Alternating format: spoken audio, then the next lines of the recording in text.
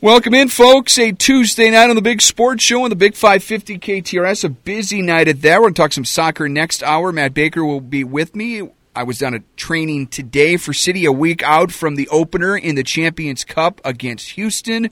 We'll hear from Bradley Carnell. We'll also hear from new midfielder Chris Durkin. Comes by way of the DC United. It'll be a fun conversation later on in the 8 o'clock hour tonight. Ben Fredrickson with me now, sports columnist from the St. Louis Post-Dispatch. We haven't had a chance to talk since it went final Super Bowl 58 on Sunday night. NFL season, football season for many, now completed, Ben. A football-free zone, although we're going to talk football here. So, how are you? I'm doing well, man, although probably not as good as Roger Goodell after seeing those Super Bowl numbers roll in. He's probably just earned himself another Titanic's worth amount of millions of dollars in a bonus and perhaps an extension after that. And he should cut off Taylor Swift a little piece because there's no doubt she brought a lot of people to a Super Bowl that maybe wouldn't have been there otherwise. But it's been interesting to watch St. Louis handle this Super Bowl, and now it will be on to Cardinals baseball and whether or not the Blues can make a run. And we've got some spring professional football going on here. Soccer's going on. So I'll be honest, I didn't have animosity towards this Super Bowl, but I do get a little green with envy during the peak of the NFL season. I'm not going to lie about that. So I don't have a problem seeing it head into the off season. So $123.4 million on the Super Bowl broadcast Sunday night, the most watched television event in the history of TV. And we know live sports is still the one sector of television programming that you feel like you can bring in these enormous potential audiences. But every other sport that's not football has seen a decrease since their glory days. I mean, 30 million people no longer watch the World Series, and that was like an average year 35 years ago. That's how many people would watch the World Series, Ben. And those numbers have gone down, yet obviously you still want baseball, live baseball properties. There's still a value to networks. So we're talking, maybe 10, 15 million watch an average World Series game? That might be, I might be a little generous there with that number, but 123 million on the Super Bowl. It is absolutely wild. Yes, it is based on how much of a monster the NFL is. I would be curious to hear someone with a business television background explain to me how much Taylor Swift was worth. How much she was worth in terms of actual live people watching it. How much she was worth in actual ad dollar revenue. I think we heard a number during the regular season. Taylor Swift was worth like $350 million in free advertising to the NFL just by her presence at the game. That was a pretty eye-opening number, Ben, that I saw from her. And now with this game, I'm not sure how much she was responsible for. Certainly responsible for quite a bit. And Ben, I think we can probably both agree it's not the most watched event in television history if she isn't involved in some way, shape, or form. Yeah, I mean, it was like the moon landing.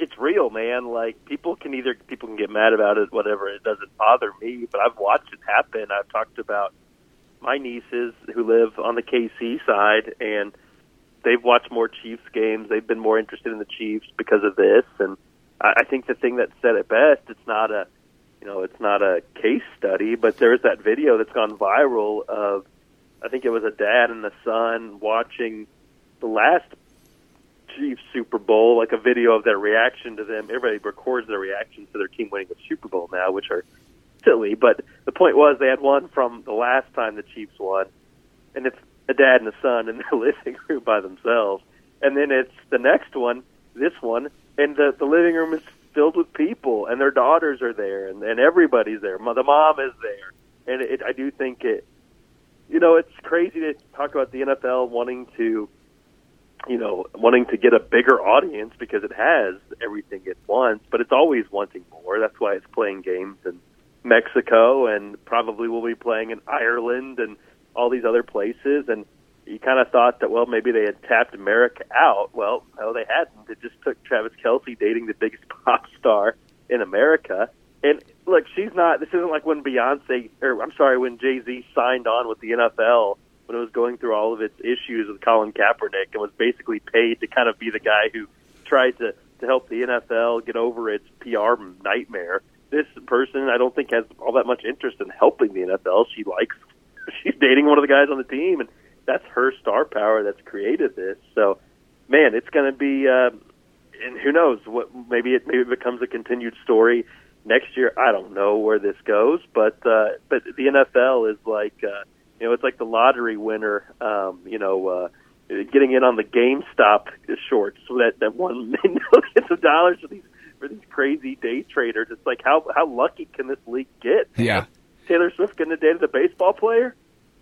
Well, exactly. Fox and ESPN, let's see if they can parlay that into the upcoming baseball season to get some of those game of the week numbers maybe above a million or 2 million. They tend to wade down there in the lower seven figures.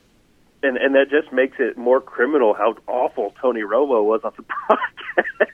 I mean, holy smokes, Tony! Know when to be quiet, my man. Well, goodness gracious. I mean, we're certainly not watching for him or Jim Nantz, but there were people watching for Taylor Swift. Yet I think her total television time less than a minute, Ben, less than a minute on screen, and there were millions of people that watched specifically for like those 56 or 57 seconds when she was actually on camera. Yeah, and yeah, like I said, I don't think she's begging for the attention at these games, but they're smart to let the cameras find her because no doubt. They know that they got a lot of people tuning in to see where she's going to pop up, and it's been something to watch. All these wild conspiracy theories and so on, even some which are being asked about in press conferences around the Super Bowl, which is pretty bizarre. But it's a spectacle. That's what the Super Bowl is, and this one certainly delivered. It delivered in a way that the circus around it was good. The game was good. People have such short attention spans. They were trying to talk themselves into being a bad, boring game when there were still multiple quarters left to go. It didn't make a lot of sense to me. But I thought it was a great game, and I thought it was really, really compelling football. And I think there was some really good coaching and some really bad coaching on the losing side. And it has been cool, and I know we wanted to talk about this, and we should. It was cool to see, Spags get a lot of love for what he's done as a defensive coordinator to the Chiefs, because with Taylor and Travis and Patrick Mahomes, who was giving Tom Brady a run for his money, that storyline, how good this Chiefs defense played against a really dynamic offense of the 49ers, and how good they were in the second half, I felt like that could have kind of gotten lost. But I do feel like he's getting due credit for just a really, really, really good performance by this defense, and a testament to what they've done all season. They were like the team that allowed the fewest second-half points in the NFL this year, and I think the changes that he made at halftime were probably as big of a key to the Chiefs winning the game as Travis Kelce coming on strong in the second half and Patrick Mahomes having the ball in his hands last. 4 Super Bowl championships as a D coordinator, 1 with the Giants, 3 with the Chiefs now for Spags. It's a record, and one that he deserves a ton of credit for. And I think there are folks out there that will stump for him to get another look as a head coach. I don't know. Another story was going to be Andy Reid. Was there a slight chance he'd retire? I know you didn't think so. He put those rumors to rest. He will be back next year, but maybe there can be a plan in place where, I don't know, maybe Spags is the heir apparent in a year or two. And I'm all about it. I don't think that's necessarily. I think he was terrible here in St. Louis, but that's not to say a full decade plus later he couldn't have rediscovered something about his coaching style that would make him a better head coach now. But I tell you what, if he's looking around for somebody to be his advocate, to be a head coach again, my advice would be not to use Kevin Demoff.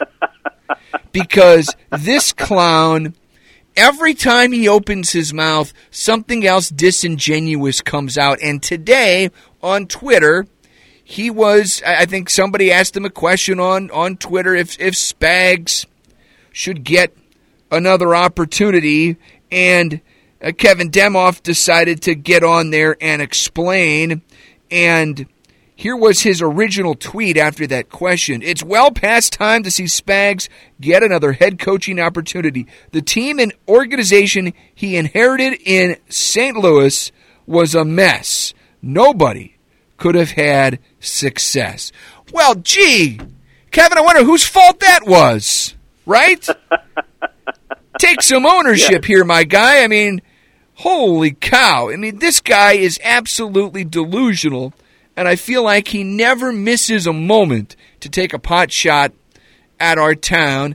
And that was, again, another effort at it, and one where certainly he's owning himself, because the reason why was guys like Kevin Demoff, and I can't recall how long Kroenke was the actual owner when Spags was still the head coach, but they certainly did overlap at some point, and I mean, give me a break. This guy is just nauseating. I think this guy, I don't know, you'd have to get a psychiatrist on the phone and ask what he exactly is suffering from. He's like the guy who gets the divorce, finds like no offense to St. Louis, okay, just in how people view Los Angeles, finds a younger, more attractive significant other, and then like once a year just decides to swing by his old neighborhood and drive by in his new car and just stop in and be like, hey, remember when we didn't work out? It's like, dude, you have a problem. Like, he's a real sicko, and he can't stop. Every year, it might be even more often than that, like every 6 months, he goes to Twitter and has some like really like obvious like see-through jab at St. Louis, and it's like, man, move on. It's strange. I'm convinced, and I don't have any proof, I'm convinced that a lot of like the anti-St. Louis like kind of weirdly placed like shtick that comes from the LA Times out of nowhere often is like Kevin Demoff like fanning the flames. He's always trying to kind of like influence people to take these pot shots at St. Louis. It's very odd. Like, you got what you wanted, man. You're happy. Your team has won out there. They're not winning now, but they have won. And like everybody with the Rams who wanted to leave St. Louis should be thrilled. Like, we shouldn't be in their thoughts and minds. And yet here it is. Demoff wasn't hired, I don't think, at the time Spags was, but he came on like immediately after. They had 3 years, and he's like, oh well, there was the team was up for sale. Yeah, it's done a lot better under its new ownership. The team was up for sale, and there were labor issues. Well, right. I think there were teams that were winning games during that time. I don't think every team was struggling to win, but it's like he just can't help but throw that out there. So then he can like fight with people about his reputation and how things went down in St. Louis. Kevin, just move on. You got what you wanted, and no one here is ever going to have any microscopic speck of respect for you. And no one cares what you think about Spags. You are literally a glorified intern. Just own it and keep your head down and do your job and cash Stan's check and make sure that his suit is buttoned right and go on living your fake fantasy life. Like, no one's going to you to ask who you think would be a good hire. No one respects you. No one cares about you at all except for these national reporters who kind of cluck around you and try to get little tidbits and morsels that they can tweet out and justify having their bosses happy with their jobs, breaking little snippets of NFL news. That's what you're there for. So just own it, and for the love of God, move on from fighting with people on Twitter about St. Louis, dude. We know who you are. You made it clear. You like being the vengeful guy. It's fine. That's who you are. Nobody has respect for you. Just own it. Like, no one here is ever going to have a different perception of you. It's very odd I think it might be like some sort of psychological issue. I think when we sort out the hierarchy of bad guys from this entire Rams ordeal that, kind of, sort of, it should be over, right? The settlement's already happened, court case is done, team has long since moved away. Can't you, if you're Kevin Demoff, we're long past the expiration date here. The NFL, the Rams, they've made their payments, although St. Louis still needs to figure out how they're going to dole out that money. That's a separate, golly, that is a separate entire show, maybe entire week of shows. But why he hasn't moved on is beyond me. And if I am ranking the bozos in order, I think I have Demoff ahead of Stan Kroenke. I would put Demoff as public enemy number one, as if they walked in to the same room together. I think we could all lustily boo both, but man, I think I might direct most of those boos Kevin Demoff's way. At least Kroenke has a little Missouri history, and I'd like to think at the end of the day, there's just like a maybe just a shred of something that is still valuable in Kroenke to this state and what the state maybe has meant to him. But for Demoff, there's no redeeming qualities here, Ben. There's nothing to take home. There's nothing to value. Demoff is public enemy number one for me. I kind of agree, and I think it's because Stan at least was, and Stan's, you can think he's evil, you can think he's the worst person in the world. I think he's kind of a sad figure. He's this guy who's got more money than most people ever will have, including some of the richest people in the world, and yet he can't seem to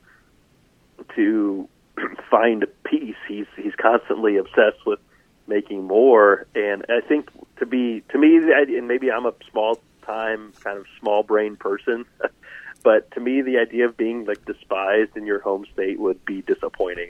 That would make me feel bad. But I think he's a guy who surrounded himself with people who are on his payroll and surrounded himself by people who just tell him how great he is. And some people get like that with money, where it literally your life's goal is to make as much as you can, no matter the cost. And I think for him, it's driven by the perception that he'll never be able to outgrow, which is that he married into his money, and it's not entirely true. But there's a case that a lot of it is related to that, and that's something that I think eats at his soul for whatever reason. So he's kind of more to me like a very interesting like villain of a there should be a documentary on how Stan Kroenke in his tortured relationship with money and why he'll never have enough. That's compelling to me. Demoff he's not compelling. He's a sleazeball. He's a snake. Yep. who has was given everything he's gotten because of how he was born into it, and he is a bald-faced liar. Stan knew when to stop talking, and Stan was smart enough, and also just understanding that he was comfortable being a villain enough that he just knew when to go radio silent. And for Demoff to say all the things he said, what I'm curious of, and I'm actually genuinely surprised the league let the Rams continue to keep him on payroll after forking over that settlement check to St. Louis, because Demoff had to have been in the driver's seat of everyone who put on the record comments that led to the NFL feeling like it had to settle that thing instead of taking it to court. He had to have been the number one guy creating quotes that they went, "Really? You said that at that time when you knew what was going to happen? And really, you put that out there and you let that come back to you?" Some of the things that came out during the discovery of the Rams litigation and lawsuit were most damning for Demoff. He's immature.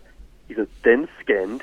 He's the kind of guy who knows exactly what he's doing when he puts something like this out there on social media. And I think he, for whatever reason, he's driven by this feud with St. Louis. I don't understand it. This should be far in his rearview mirror, but he's a small, thin man, and there's not a lot of substance to him other than, just trying to stay on people's good side with the leverage that he has to do so, and that's why he's constantly catering to these NFL national media types because they need him. And other than that, there aren't a lot of people who I don't think have much use for him. And no, there's zero use for Kevin Demoff. With Kroenke, he could have been like a folk hero here in St. Louis. Yeah, there's some of that with Gussie Busch at the brewery from when they owned the Cardinals. I feel like there for those people of a certain age that remember when Gussie was the owner, I think that's sort of a prevailing thought that there generally aren't those feelings for ownership in sports. He has a bunch of successful professional sports teams, Ben, whether it be the Rams or the Nuggets. He owns the Avalanche too, right? I mean, these teams have gone on to win championships, but I feel like he is not a beloved owner in those markets, or at least he's someone that no one gives a second thought to. Had he found a way to make it work in St. Louis, and honestly, I think he'd be viewed as one of the most popular figures in town. Instead, he's now the most hated. So, I mean, he can go own as many teams as he wants moving forward. I think people are just going to view him as this guy that has collected a bunch of sports franchises and is an eccentric owner. Yeah, I think for guys like me and you, that would bother us a lot. And for most people, it would. I don't think it bothers him. No, I don't think it does either. I think his net worth and his view of the world is driven by winning deals or feeling like he has the upper hand and he's willing to go to great lengths and wait things out long term. And I mean, there's no greater definition of how he thinks than when he bought into the foreign soccer.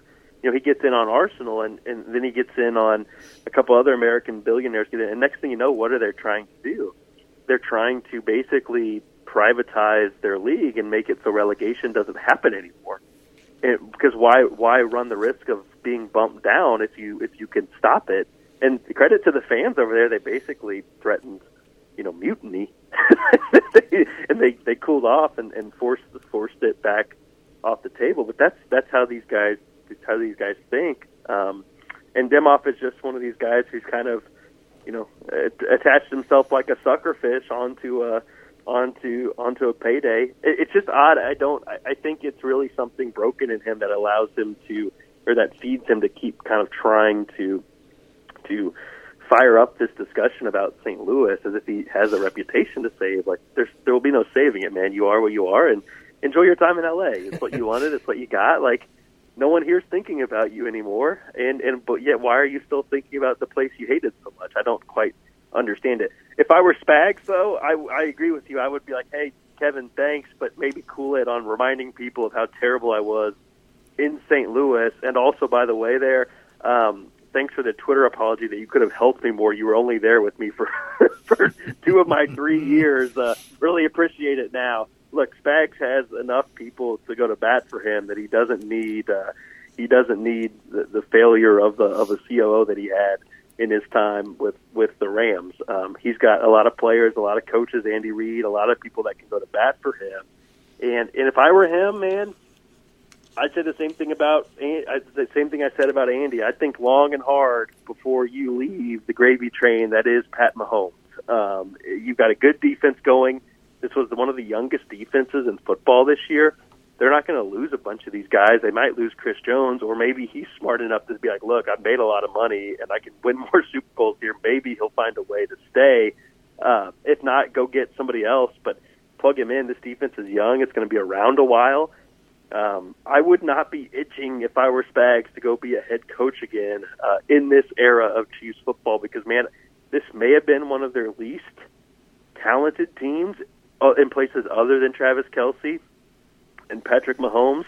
But when you've got those two guys and Kelce says he's coming back and Andy Reid's not going anywhere, you're in a special time. and you can be a head coach pretty much any time if you're Spags at this point. I would, and you may not want to by the time this train ride's over. He's getting late into his career. I would not go if I were him. I'd stay as the Chiefs defensive coordinator, and I'd go try to win 5 and maybe 6 Super Bowls before I hang it up. Well, I disagree from the perspective of if there's a head coaching opportunity out there, he's got to take it. I mean, his name will not be hotter. Though. Well, but his name won't be hotter than it is right now if he wants to, and maybe he doesn't want to, but if he wants to be a head coach again and an opportunity pops up, you have to take it. I mean, this is his value will never be as higher as it is right now, I guess, unless they win another one next year, which you could certainly easily hypothesize is certainly within the realm of possibility.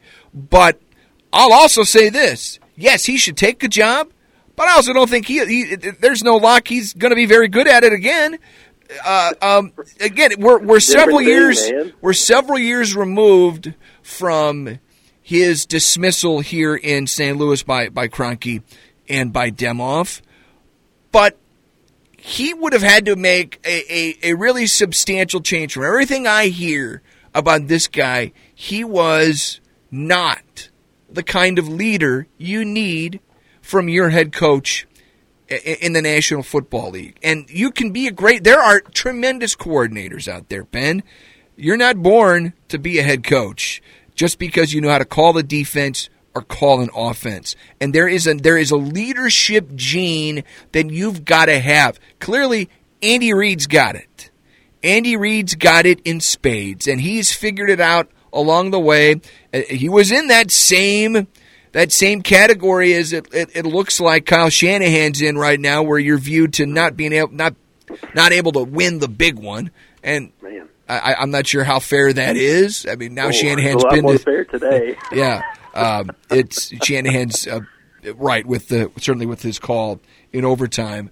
I get that, but I think from a Spags perspective, there is no guarantee that he's figured it out, and just because he can call the defense doesn't mean he can be the CEO essentially of a National Football League team. So I would think long and hard about it if I'm an NFL team still looking for a head coach. I guess the good news is there really aren't that many open jobs out there at the moment. So if you're Spags, you're certainly not taking a college job.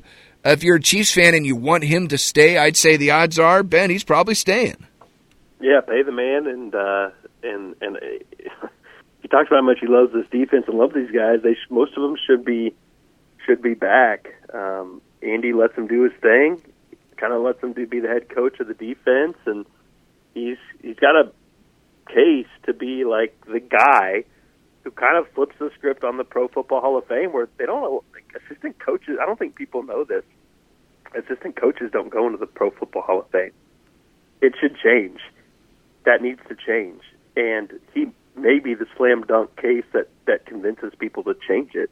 That's a pretty cool legacy. I said it on the front end of the Super Bowl when we were making our picks, and we both picked the Chiefs. I said one of the reasons is the defense, and he's accomplished a heck of a lot, and you have to be the guy who overwrites the fact that you were a failed head coach to be one of the, if not the greatest defensive coordinator that the NFL has seen. I mean, that's a remarkable thing. To me, my thought would be go improve that legacy. Don't try to rewrite the head coaching one. But if it's in his heart of hearts where he feels like it's an unchecked box that he's got to go prove himself again, I mean, sometimes these things drive these guys.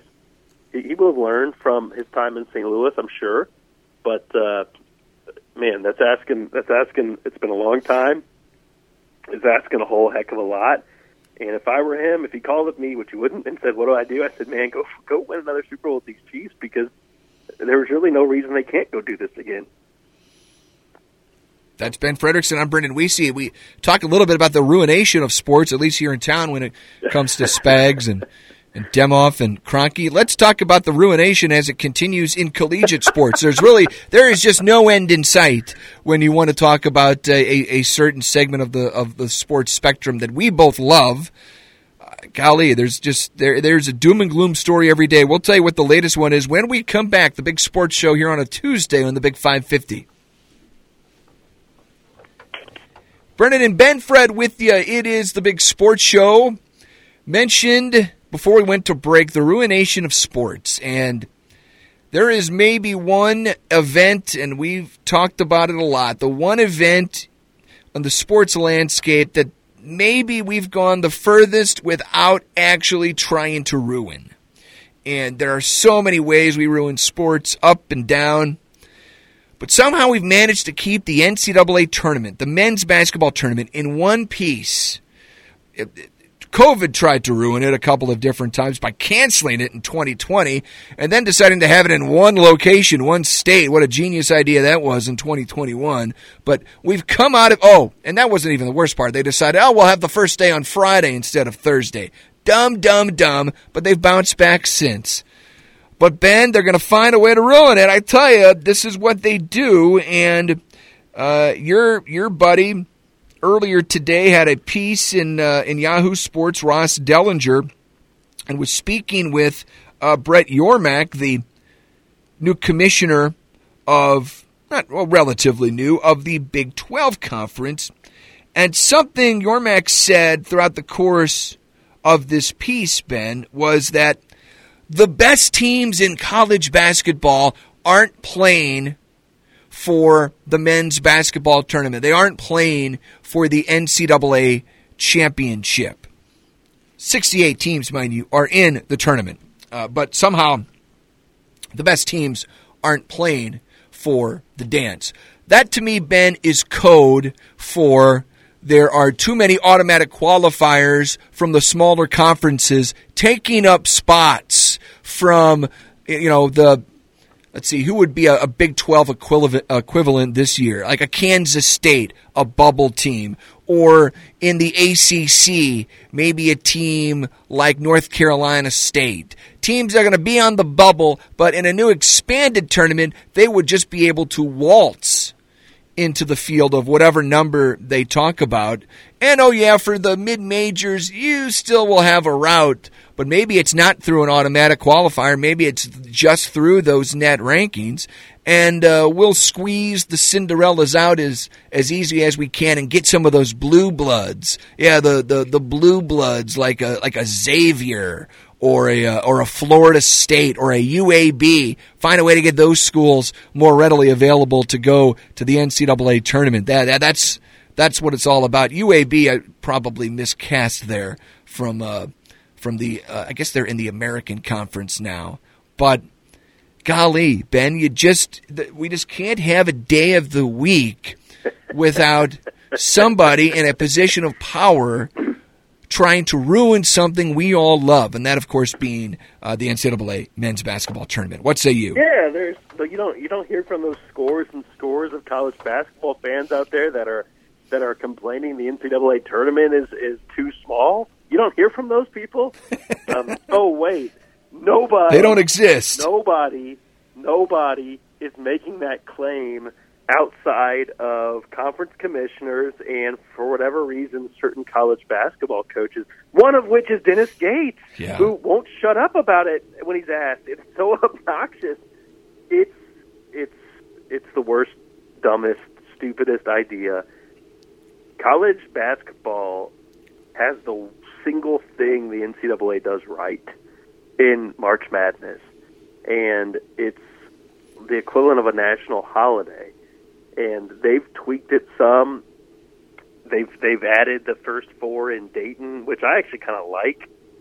So maybe I'm being a hypocritical thinker there to draw the line at that. But beyond that, if you do the first 14 in Dayton, it doesn't have the same ring to it. And some of these coaches will advocate, everybody should get in, and it should be this.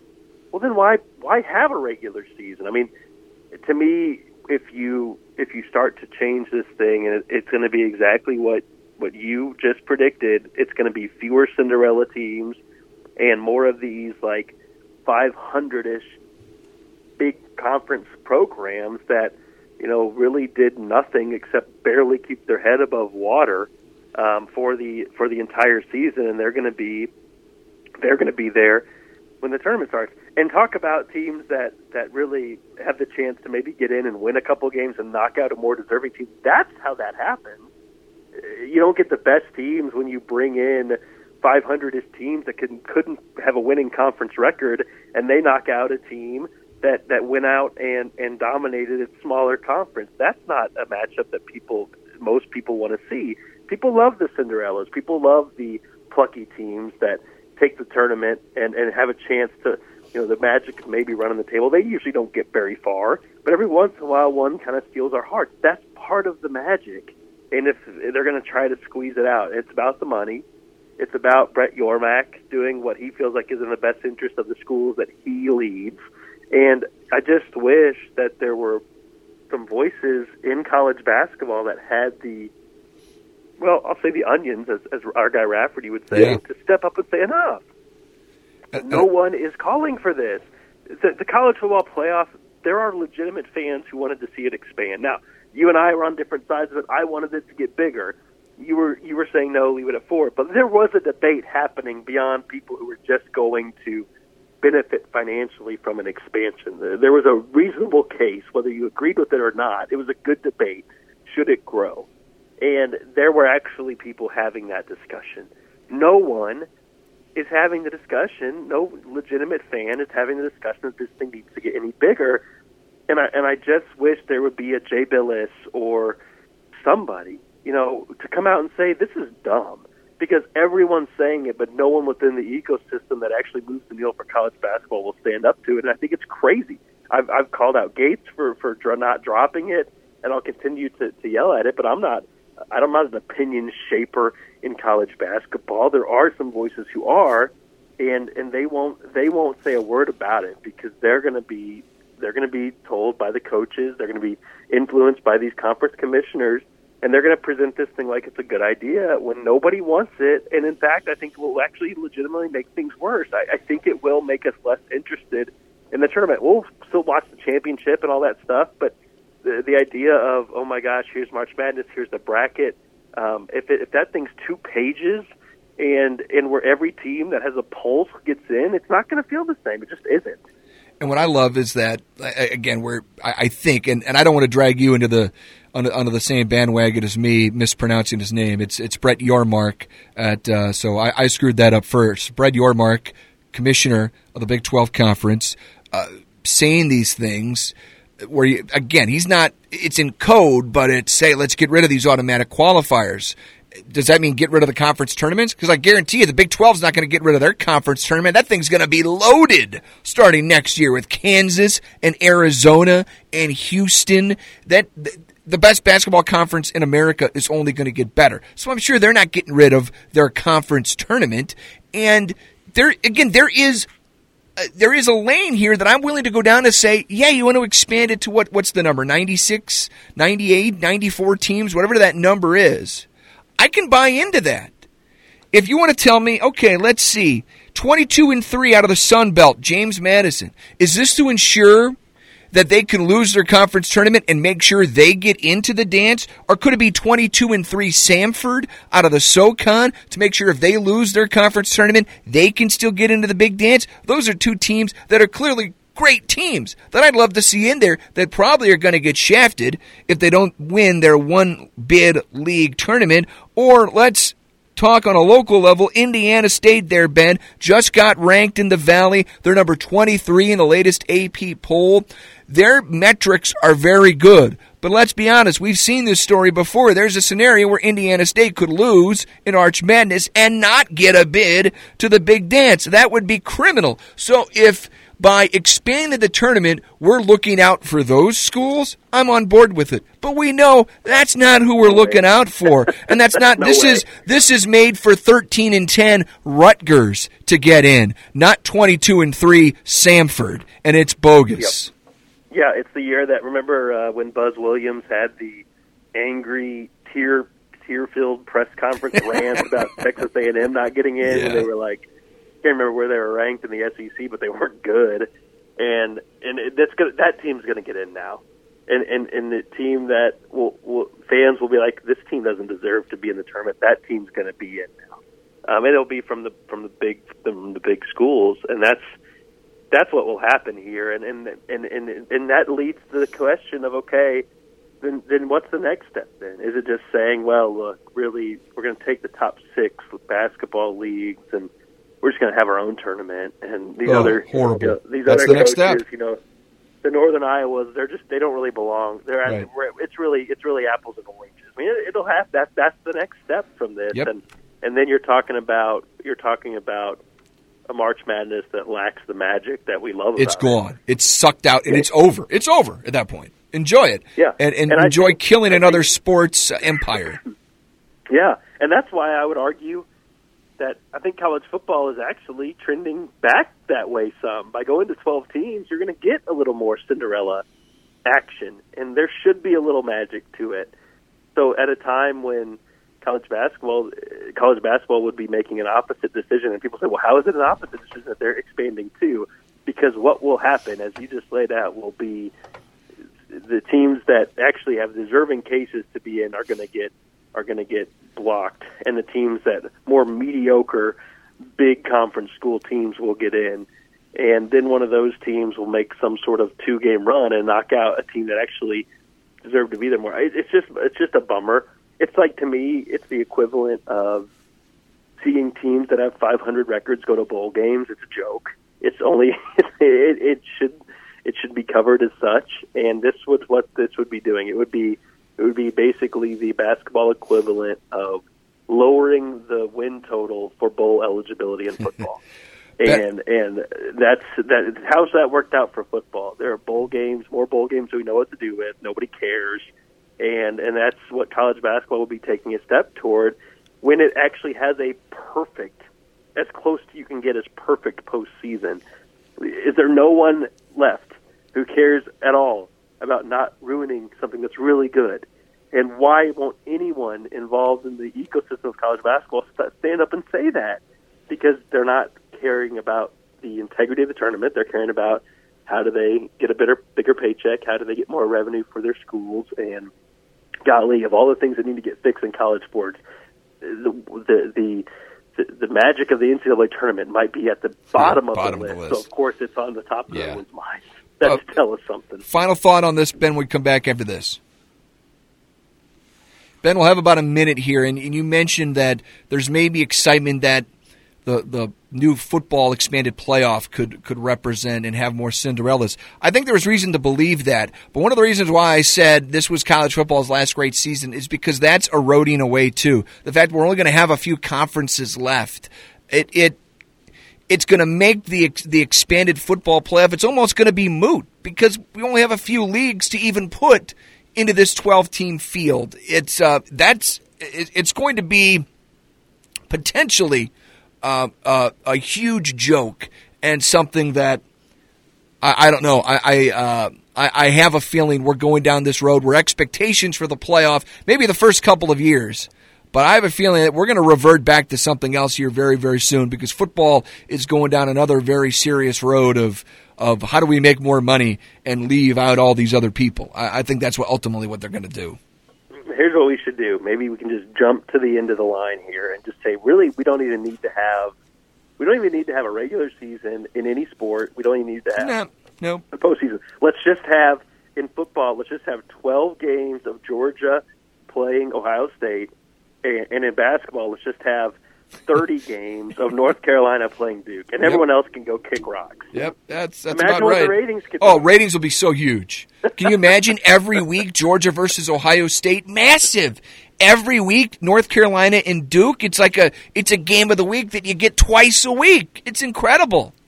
Man, those will be the days, Ben. I tell you what, man, we sound like old men yelling at the clouds, but there's no one in this world that's looking out for the common fan, and it's why you've got, if I told you 10 years ago that Rutgers will be playing conference games at UCLA, you would have laughed, but it's here. So you don't know where this thing can lead. Got to roll, buddy. I'll talk to you tomorrow night. Sounds good, man. Talk then. That's Ben. I'm Brendan. We're talking soccer in the Lou next on the Big 550.